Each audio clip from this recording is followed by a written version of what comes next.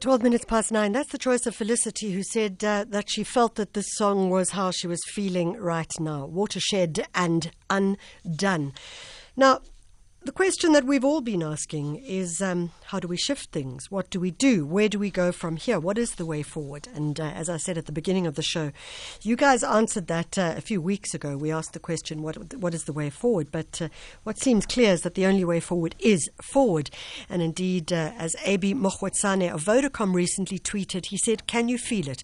The question that's been nibbling at you more and more since this weekend. What is it that I can do?" And those are the questions that we've been asking ourselves here in the studio and as the team as we tried to put this show together.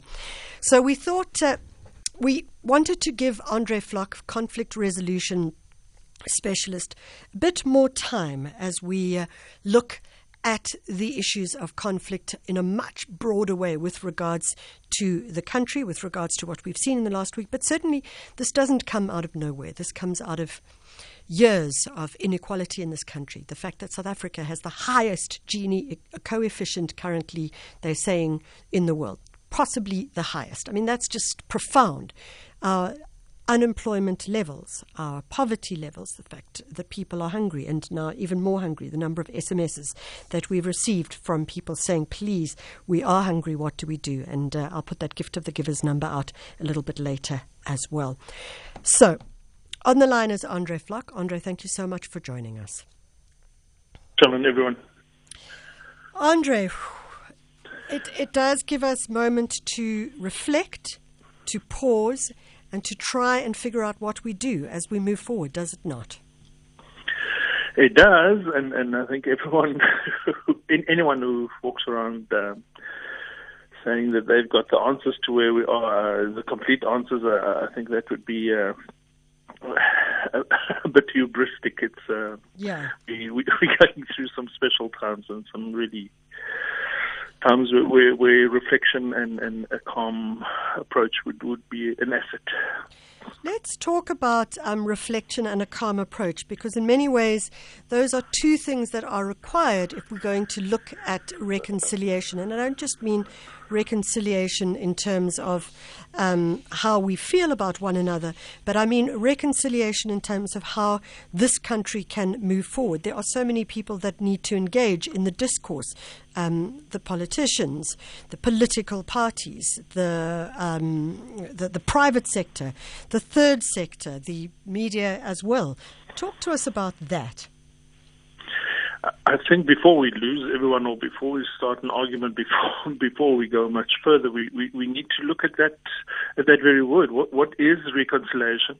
Yeah. I'm sure if we do a little test, ask 10 of your listeners to give them to give us their idea of that concept in one sentence, we'll have 10 or 11 different opinions. We need to learn, and this week has highlighted this again. We are, to an extent, we are paying the price of the way that we have dealt with conflict and not dealt with conflict in the past, in the last 27 years, in the last 30 years. We have imposed an idea on the country, the Rainbow Nation. We have imposed, we've accepted certain things. And we haven't sat down, we haven't spent quality time in defining certain very important ideas, such as reconciliation. And just a few questions will show us the extent of how little we've progressed. What is reconciliation? Who's involved? Is it a process? Is it a result? Do we need reconciliation? What does it look like? When are we there? So we need to make progress with the very concept of reconciliation, or else we're going to continue talking past each other. So what's important is that you are talking of the language, the lexicon. So there's two words that you work with. The one is conflict, and the other one is resolution. Let's break those two things down, because conflict can mean so many very different things, and particularly at a time like this, conflict can truly mean very different things, and certainly has meant that in the past as well. Conflict, as we've been reminding ourselves throughout the series, Michelle, conflict really is not, if you use it properly, if you understand it, if you know how to work with it, it's not a negative. I'd like to think that the conflict part of what we've seen this last week, although obviously we would have prevented it if possible, there it is. We now have to deal with it. What do we do with this energy? What do we do with this conflict? And here again, on a nearly daily basis, our leaders are faced with challenges, but also opportunities. And just like on a personal level, conflict brings us both that unpleasant part, but also opportunities. Our leaders are, as a nation, again, as much as we all hate what we're going through, again, it's an energy. Again, it's an opportunity. What are we going to do with this tomorrow? We stand before that on a daily basis, and so far our leaders have not done very well with that. The resolution part is the more difficult part. That is where the calm heads and the wise heads should come in, and where we should, for once, we should do this correctly. We should learn from the past. We have a copybook that's lying there that we can either hit each other over the head with it, or we can learn from it, and we can improve so much. We don't have that many options. We don't have the luxury of a wide range of conflict resolution outcomes. We're looking, as this week has underscored again, we're looking at one or two. We're looking at up or down, and these are the times where we need to decide which one is it. So, Andre, you are a conflict resolution specialist. If you were called in to say, okay, this is the conflict that we are addressing in this country right now. Now, we're addressing huge issues of poverty. We're addressing unemployment. So we're addressing issues of massive fear, massive anger, massive hunger. We're also addressing politicians who are trying to battle their way through something challenging and difficult. We're talking about citizens.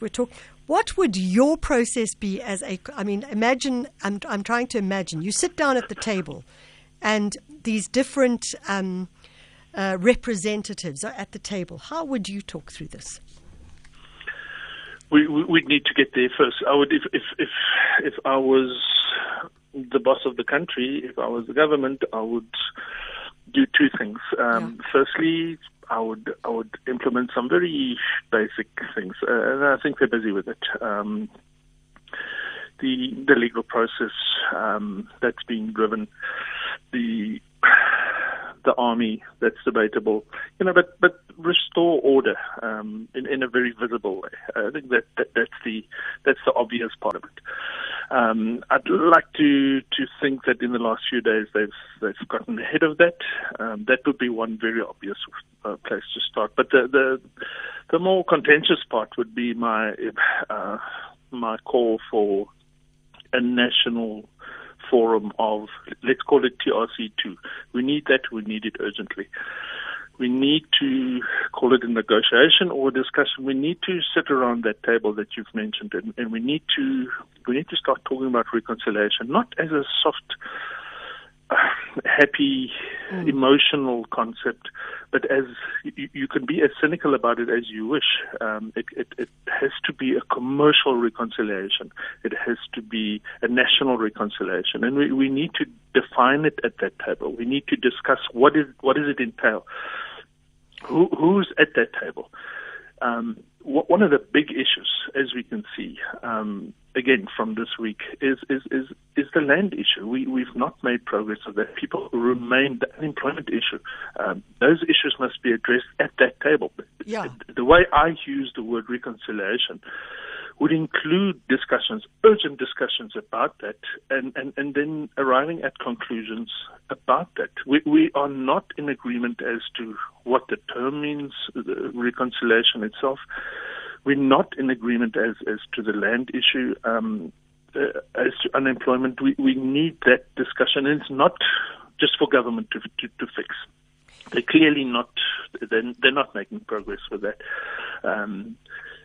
They should be the drivers of a very wide-ranging, very urgent discussion, call it a negotiation process, if you will, about reconciliation and reconciliation in the widest possible sense. We need to, and this is one of the mistakes that the government have made in the last 30 years. We have not, as we've said in our series, you cannot resolve conflict unless you understand its origin, unless you understand what drives it. And of course, the government understands, we all could do a list of 5 or 6 drivers of the conflict, but we're not addressing it. We're not assessing it correctly, and we're not dealing with it. We sit and we nod and we talk about unemployment and we talk about inequality, which is the overriding problem, the inequality. Everyone else fits into that box. And we're not dealing with it. So, we're spending a vast amount of argument and noise about conflict resolution, but we're not. What progress can we show for all our efforts? Very, very little. So if you had to say, all right, let's sit at the table. Now, who's going to be sitting at the table? Who would you, in your blue sky world, who would you like to see sitting at that table to have the discussion? That's assuming that they would be prepared to attend. And I'm not just talking about political parties, but let's really, who should be there? I would break it down into 2 distinct phases, and you mentioned, the way it should be packaged and sold is that you don't need people's permission for this. This is going to be proper discussions about important things. If you don't want to come, that's fine. No one should be coerced, but I would have a 2-tier, 2 distinct phases to it. The first one should be as wide as possible, that everyone and anyone, even individuals, should have an input. We could do that in writing. We can have town hall meetings. We can have formal meetings, and out of that process, absolutely, literally everyone. I would, if I was in charge of that, I would not exclude any voice, not an individual, not a group, at all. Bring your story, bring your solution, bring your problem, bring your objection to the process. Even that would be an important part of it. If you believe that your group should succeed, bring that.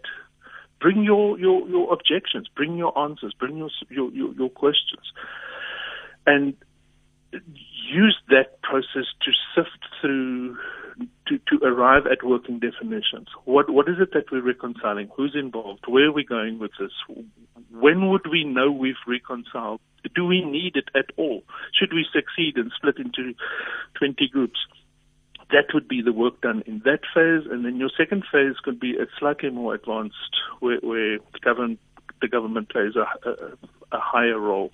Political parties start taking a more refined role. We've now sifted through a lot of work, a lot of input, and we've crystallized these issues into, say, the following 10 or 20 debate points. And now we have a roadmap to take that further. Andre, it's interesting that you talk about a roadmap, because we heard Dr. Paddy Letloli also talking about the criticality of a roadmap as we move forward.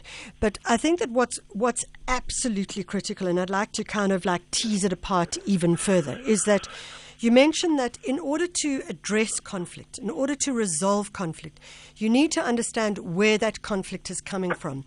And I'm going to use a really kind of weird analogy, but apparently with a cat, when a cat gets a wound, particularly if they've been fighting with another cat, what happens is the wound will stay and fester, but what happens is that a skin, and I stand to be corrected, I'm not a vet, but a skin forms over that wound. So you don't even realize, or some people don't realize, people who are watching don't realize that wound is there, but obviously the wound is there and it is festering all the time.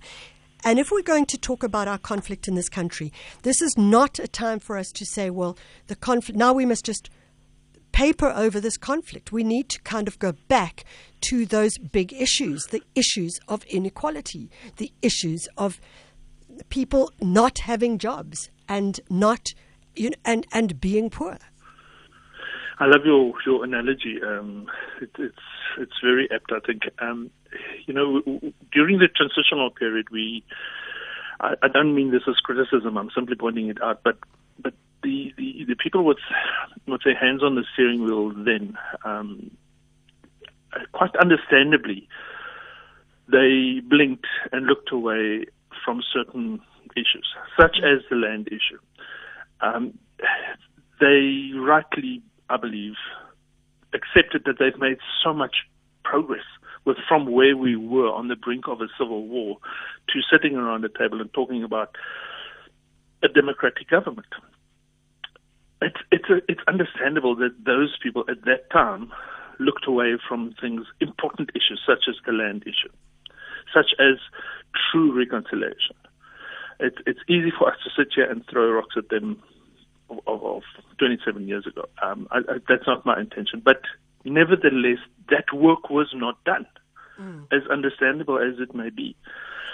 We are now faced with systemic inequality.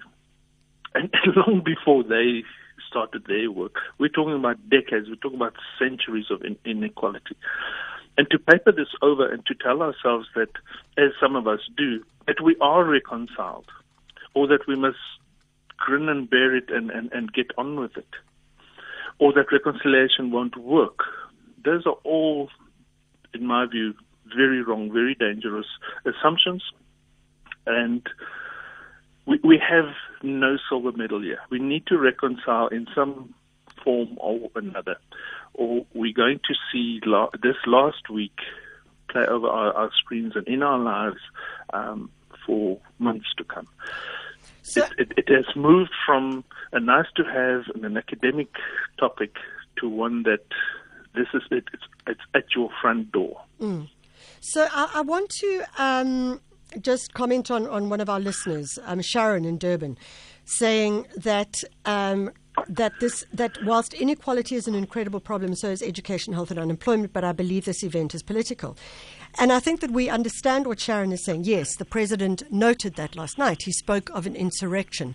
Yes, the process is political, but that does not mean that these other issues are not critical to the conversation, that we would not have got to where we are now if those other issues had perhaps been resolved a lot earlier.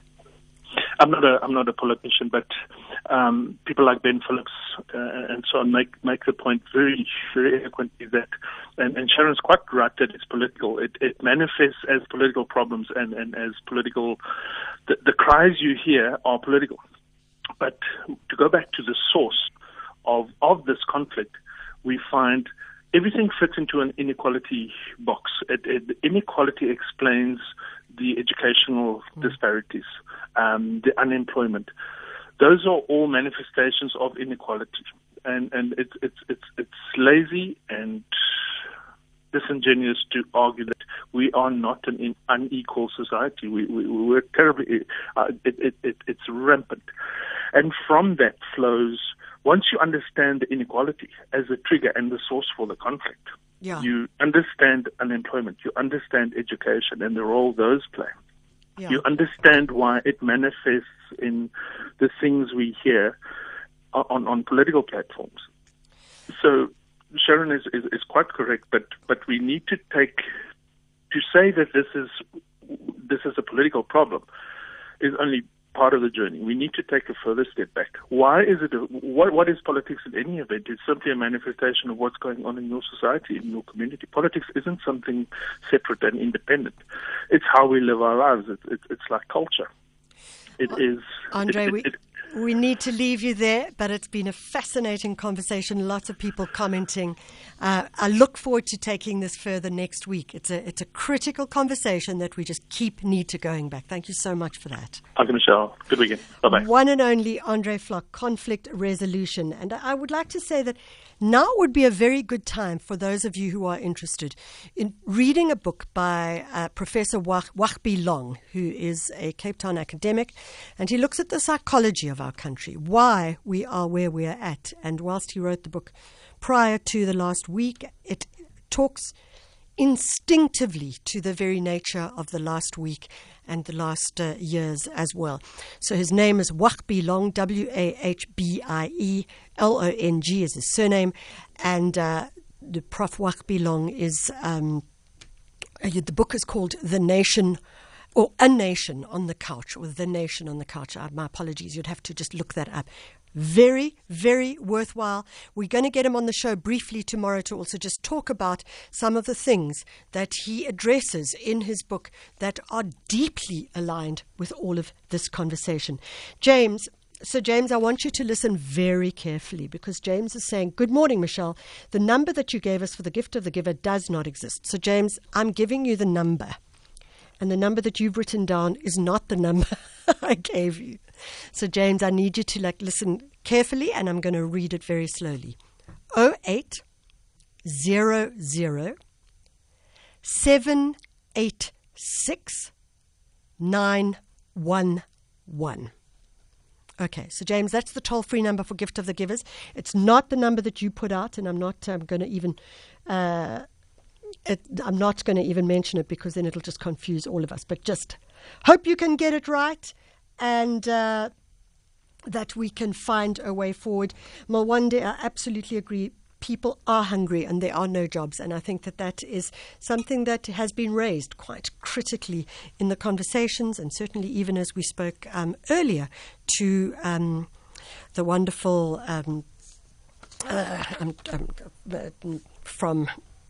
from the Dennis Hurley, from the Dennis Hurley Centre. Sorry, I'm having a little blank there of all the people that we've spoken to today. But we spoke a little earlier on to,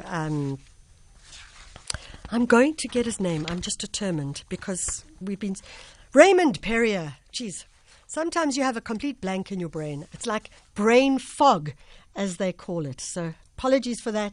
But yeah, Raymond Perrier, as he was saying, so he absolutely in agreement with Mwande in Stellenbosch. 9:33, she's on the line, and she's in the studio. Zycon.